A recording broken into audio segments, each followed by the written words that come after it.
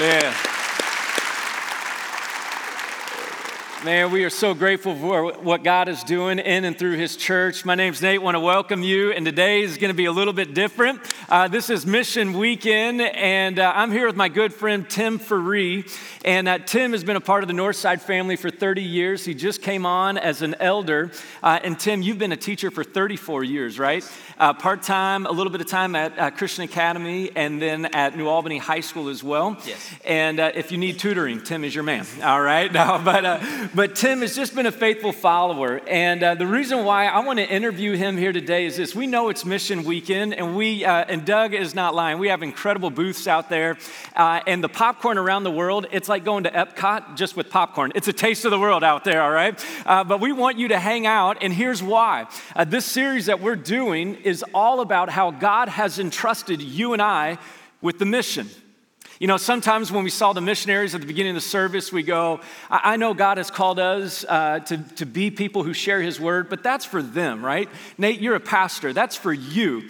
But what you find Jesus doing in Matthew 28 is this. The mission isn't just for like the Navy SEAL Christians, all right?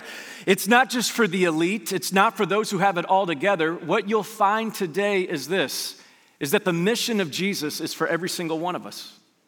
And here's the thing, we don't believe that, which is why we need Jesus. Because He says this in Matthew chapter 28 and verse 18, we're going to put it on the screen.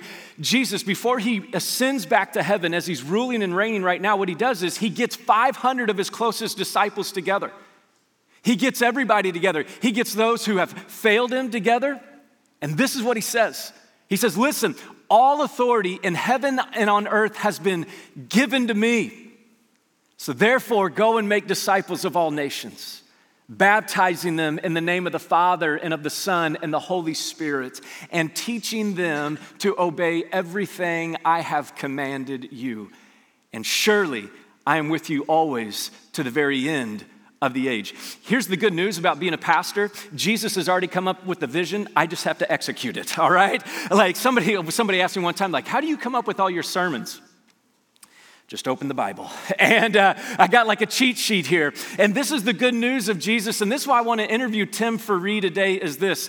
Is oftentimes when we think about the mission, we exclude ourselves from the mission. And what we're going to find today is this, that discovering the mission of Jesus is a journey. And Tim, God has had you on a journey for the last 30 years as you've been a follower of Jesus, and even as a kid when you've become a follower of Jesus. And what we're going to do today is this. We're just going to hear how God has begun to tease out His mission in Tim's life. And our hope and prayer today is this, is that you would hear Tim's story, just of a school teacher, a husband, a dad. For a while you were a coach and a track coach, right? And soccer, yes. Track and soccer, and here was your motto, because you didn't know you were going to be a track coach when you were a track coach. No, I didn't. And here was your infamous speech that you told them on your first day. Guys, if we run faster than them, we're going to win. Right? When that was, I told you, he's brilliant, man. This man is brilliant. But you just kind of got roped in, and here's the thing. This is why I want to interview Tim. He's just an everyday person, just like you and me here. But the incredible thing about this in your life, Tim, is the mission of Jesus has changed your life. Mm-hmm.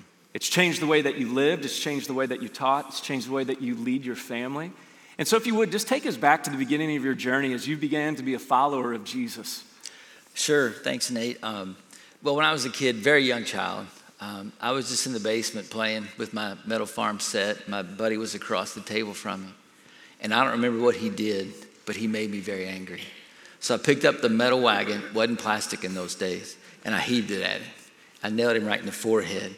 It puts a big dent in his forehead, he bleeding, and he just starts screaming, crying. And I felt terrible inside. I just felt awful. I knew I'd done wrong. If there was any doubt I'd done wrong, my mom heard the screams. She came downstairs and she verified, yes, son, you have done wrong. Done wrong. Yes. And so I had really good parents, and they took me to church. And the pastor said that everybody did things wrong like that. And the things that we do wrong separate us from God. And he says, if you don't do anything about that, you'll be eternally separated from God someday. But he said, the things that we've done wrong, throwing wagons or whatever we do, that everybody does, Jesus paid the price for those. We can't pay the price for those. Yeah. I could not heal my friend's forehead. I couldn't do it. There's nothing I could do to do that. I was helpless. But Jesus died for our sins. And the pastor would say, if you believe in him, accept him, make him Lord of your life, repent of your sins, then someday you can be in heaven with God.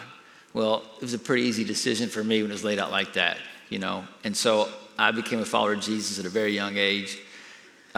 It saved me from a lot of problems that most people have in high school and college and whatnot. But the battle then became is, you know, Jesus is in my life, but was he the center of my life?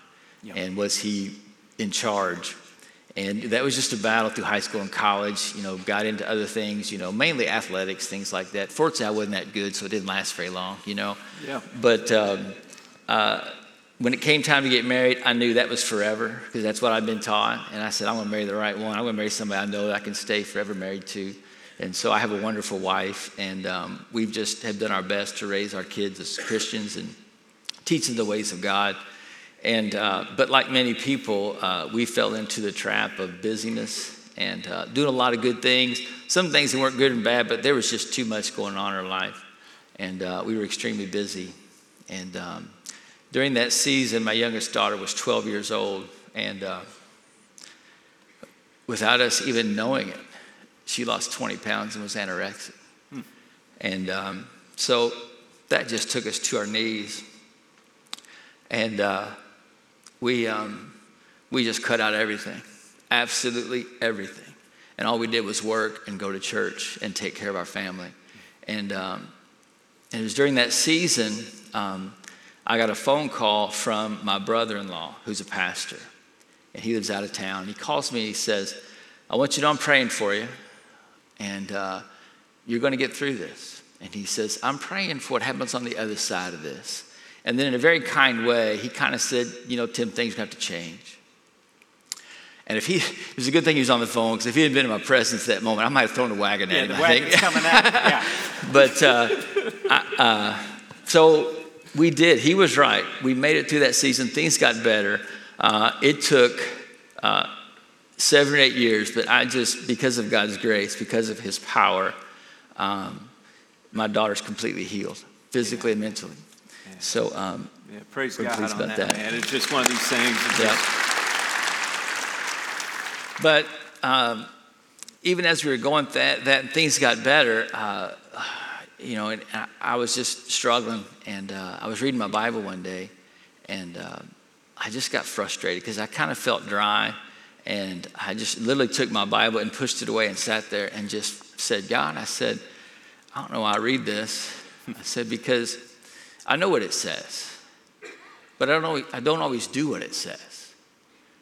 I realized, I thought to myself, you know, if I just did half of the things that I know that it says, I'd be twice the person that I am. And that was just a prayer I had. And of course, we got out of that season. And then just started trying to figure out what was next. Because at that point in my life, I just held off everything. I said no to everything. Yeah. And just didn't let anything back in for a long time. Yeah. So you're in a super busy season. You love the Lord. Yeah. You're still following Jesus. But if it's okay to say, maybe the mission of Jesus isn't really kind of... It was squeezed out. Yeah. It was just going to church. Yep. That's acknowledge exactly right. God, but the mission isn't exactly really right. leading it. Yeah. Then Bob Goff comes and teaches here a couple of years ago. And God just did something that weekend in your heart and life through that moment. What began to flow out of that? Well, you know, kind of that prayer was at that same time that he came, and you know, he just talked about loving others and just love the person in front of you. And so I thought, okay, that's simple. I mean, God, the book, it says to do that. Let's just start there. Yeah. You know? And so I did, and about that time, I was praying with a friend of mine, Greg Geisen, worked with Norman High School for years, did a lot of ministry with him. And this young man walks in who obviously wasn't from around here, right? He was a Congolese refugee, and Greg says, hey, can we pray for you? He said, sure. So we prayed for him. And then I got to know him, and I just started spending a lot of time with him. I mean, because he had a lot of need. He was from another country, simple things like reading mail. As you can, coming from another country, he literally, you know, grew up in a mud hut. Yeah. And then you come to America, and you've got dishwashers and all these things to deal with. And It turns out mail isn't always real that you receive. Exactly. Yeah. Yes. You can't believe everything that you get. Yeah. And he would bring in his mail and say, "What's going on with this?" Yeah. And is it real? I said, "No, just throw that away." "Oh, keep that one." Yeah. That one's a bill. You need to pay that. That's why your lights are out. That's right. And so, and so that was a neat time. I think. Because you start bringing him here to church. We brought him here. Yeah, we brought him here to church. And he came in, and the first thing he said, he goes, "I want to be baptized." I'm like, "My child, we got to talk about that a little bit." But he was a believer, and we went through the process then, and were able to baptize him here. Yeah, I think we got a picture here of Majah getting baptized a couple years ago. Yeah, it was just an amazing moment. And this was a turning point where you're kind of in a dry, frustrated season. You're asking God what's next. He's going, just love the person in front of you. Mm-hmm. Majah was working at New Albany High School, just cleaning the building. Comes in for prayer. You say, "Can you pray?" Here, God begins to open your eyes to the mission of meeting people right where they are and inviting them into this relationship. What began to happen next after this? Well, Majah, it got complicated because I don't know all the rules and everything, and then there's even legal issues that come up. And so I was just talking to my wife about it one night, and she says, "We need to talk to Karen Harper," because Karen Harper was going through the same thing. And she had got connected with this guy named Jim Gray. Now, Jim Gray is, he's a connector, and he was retired, but he was spending all his time, most of his time, he was becoming a missionary, but most of his time was spent working with local refugees. And so he helped me out a whole bunch. Yeah. And he taught me a lot of things and helped me. And then he also, as I said, he was studying to be a missionary. And years ago, I had taken a course here. Terry Ruff said to me one day, "Hey, I've got this course that I want you to take on missions, and I want to know when you're going to do it." He didn't ask me, "Would you be interested?" He just said, "When are you going to do this?" And that's when I learned that term voluntold, right? I was voluntold to take this class. And so, and I had remembered in that class, there was this thing called a disciple-making movement. And as a math teacher, the way it worked, I looked at it and thought, that is how it should be done. Yeah. And so Jim actually was starting to do some of this with some of the Congolese refugees in Louisville. And so we start training them. And then Jim connected me to this guy named Eric Berry, who was a missionary for 20 years. He trained missionaries all over the world for 10 years. And he started working with us. And then he started working with me one-on-one, teaching me disciple-making movement principles. Yeah. And it was incredible. And I was really kind of concerned because my wife was too, because I'm starting to dive into this. Like, are we going to get too busy again? But I was holding everything off. But I remember the first time we met, he does a PowerPoint, and he shows a slide. And that slide showed two people, person A and person B. Person A had this much Bible knowledge, but they did this much. Person B had this much knowledge, but they did this much. And who's more mature?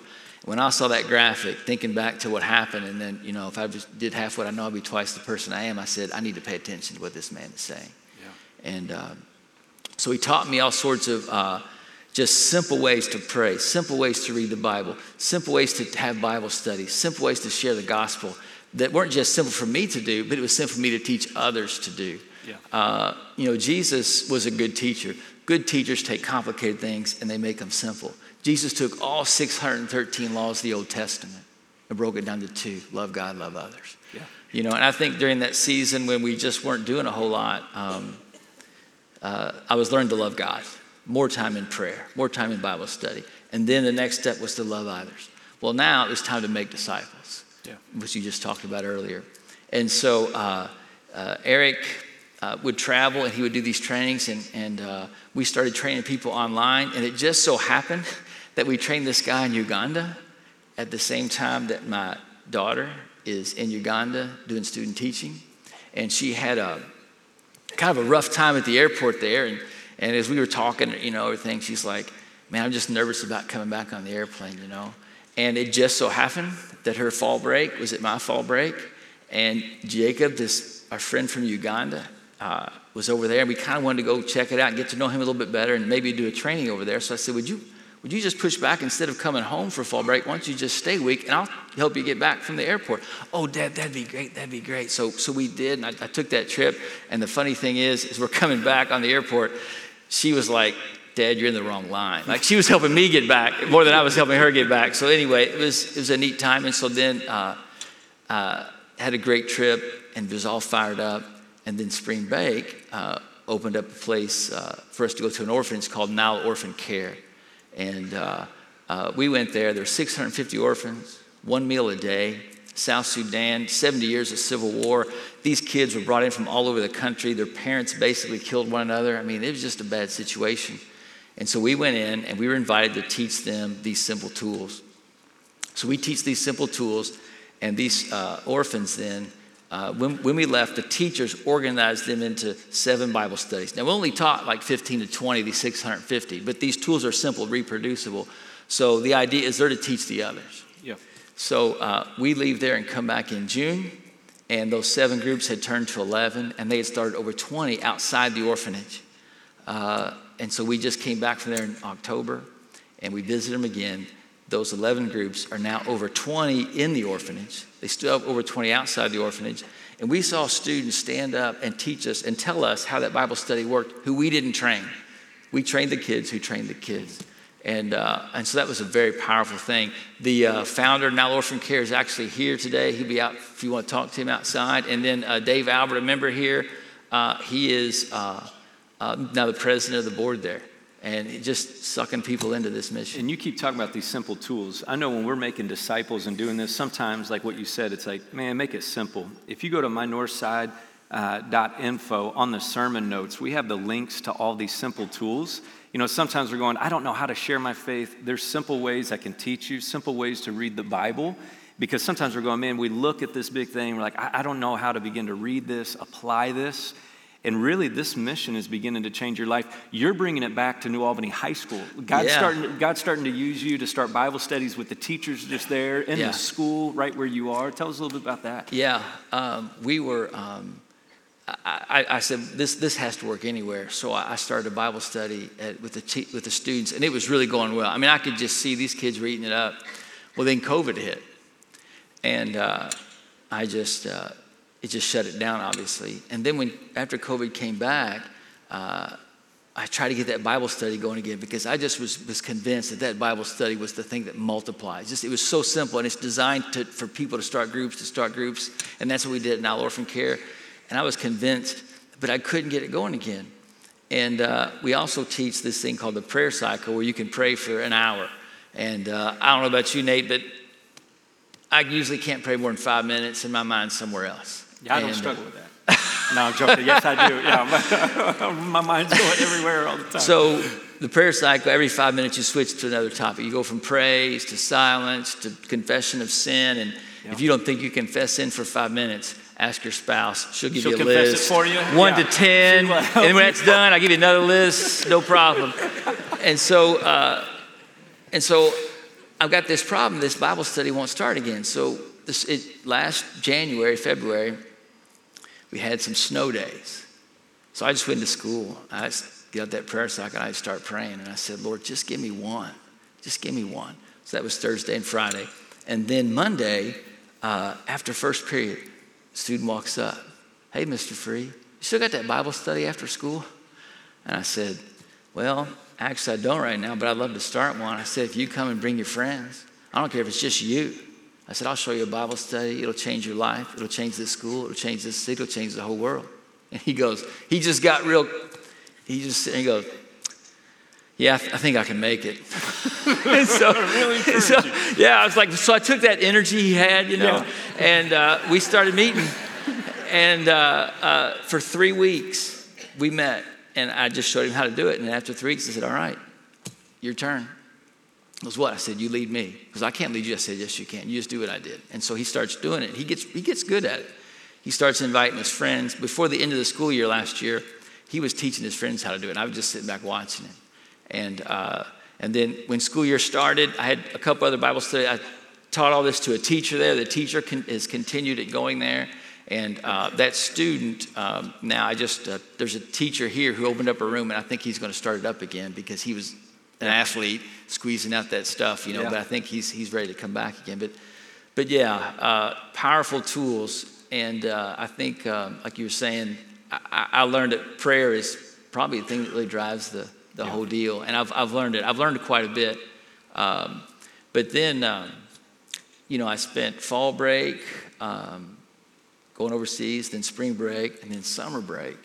And during all this time, Eric, who was training me, he keeps saying, Tim, you should do this full time. I said, oh yeah, I think when I retire, that's what I'm going to do. I'll do this when I retire. He goes, oh no, Tim, you can do this now. I said, I can't do it now. I don't have the money. And he goes, oh, but you can raise money. I said, I don't know. And he's like, this is what he said, all right? He says to me, Tim, look, I go and I preach the gospel.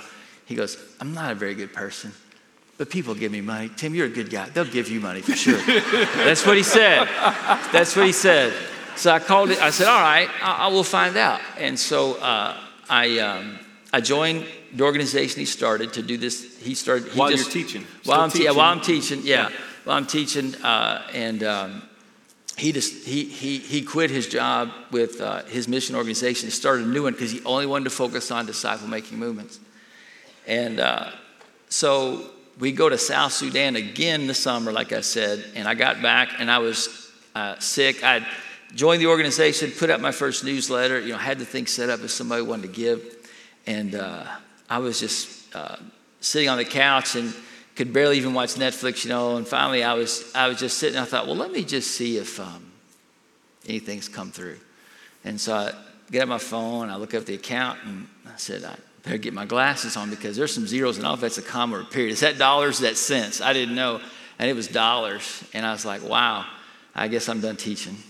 And you retired 2 years early. Well, I told the principal it's going to take me 1 to 3 years before I raise enough money, but God said, go now. And so, and my wife, I called her, I told her what happened. I said, I'm going to go quit. And she goes, you going to quit? I said, yeah, I'm going to quit. She goes, yeah, we need to pray about this, don't we?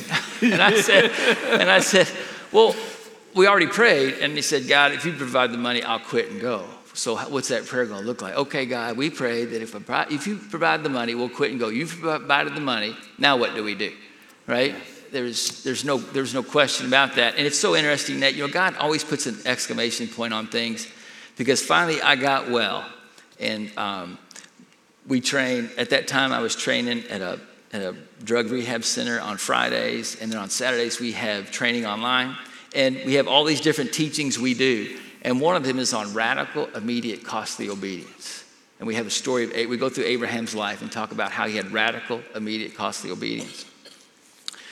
So the first thing I teach after this, agreeing to do this, was radical, immediate, costly obedience on Friday and on Saturday. And that was beforehand. Like, I didn't just say, let's do that. No, we looked at the schedule, and it just so happened that was what was next. So that was God's exclamation point on the deal.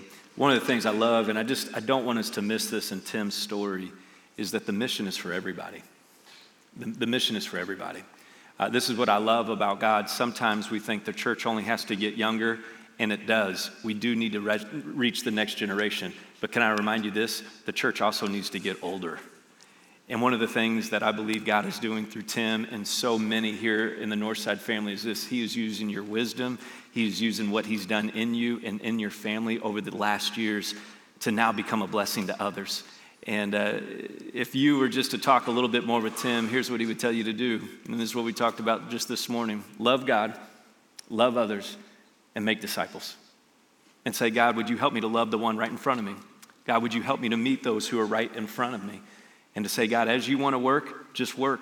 And we begin to see God do amazing things. I'm going to have Tim pray for us here in just a minute. We want to provide time for you guys to be able to hang in the lobby. But this is Jesus' prayer. And Matthew chapter 9 will be up on the screen. But this is his heart. And he says this. He says, the harvest is plentiful, but the workers are few. Mm-hmm.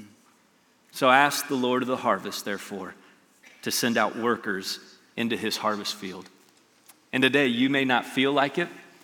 You may not even know that God wants to turn your life into being a worker for his kingdom, to connect people like Maja who are here, people in your work, people in your neighborhood, people in your home. But he does. And so, Tim, would you pray for us today, man, as we continue on this journey? And just can we just thank him real quick, just for just your vulnerability and just really your obedience, man. Why don't you pray for us today? Father in heaven, you are the King of kings and you are the Lord of lords. You are worthy, Father. Yes. You're worthy of our love. And because of your love for us, Father, we can love others. And Father, if you tell us to make disciples, we should do that, Father, because you are, we know that you're the one that we should follow, Father. You rose from the dead. Father, you perform miracles on this earth. There's all prophecies around your birth, Father. And Lord, we have this message because of the martyrs who died, Father, to give it to us, who even continues to this day. People are sharing this truth, Father, at the cost of their own life. Let us not forget that, Lord. But also, as Nate said, Father, this is for all of us, Father, even the safety of America. Lord, help us to really carry out this mission, Father, to realize that you're worthy, Father, to get up early and pray and read the Bible every day. You're worthy of that, Father. You're worthy of our time to do that, Lord. Give us the strength to do that. Give us the strength to love our enemies and pray for those that persecute us, Father. Lord, I pray for each person here. As we come to church, your Spirit speaks to us, Father. I pray we would have the boldness to do what it says. For each and every person here, that next step, whatever it may be. And Lord, we love you and praise you. We thank you so much for this day and the opportunities you bless us with. In Jesus' name, amen. Amen. May you guys go. Have a great day. Check out some booths. We'll see you Wednesday night for our night of worship. Thanks for being here today, guys.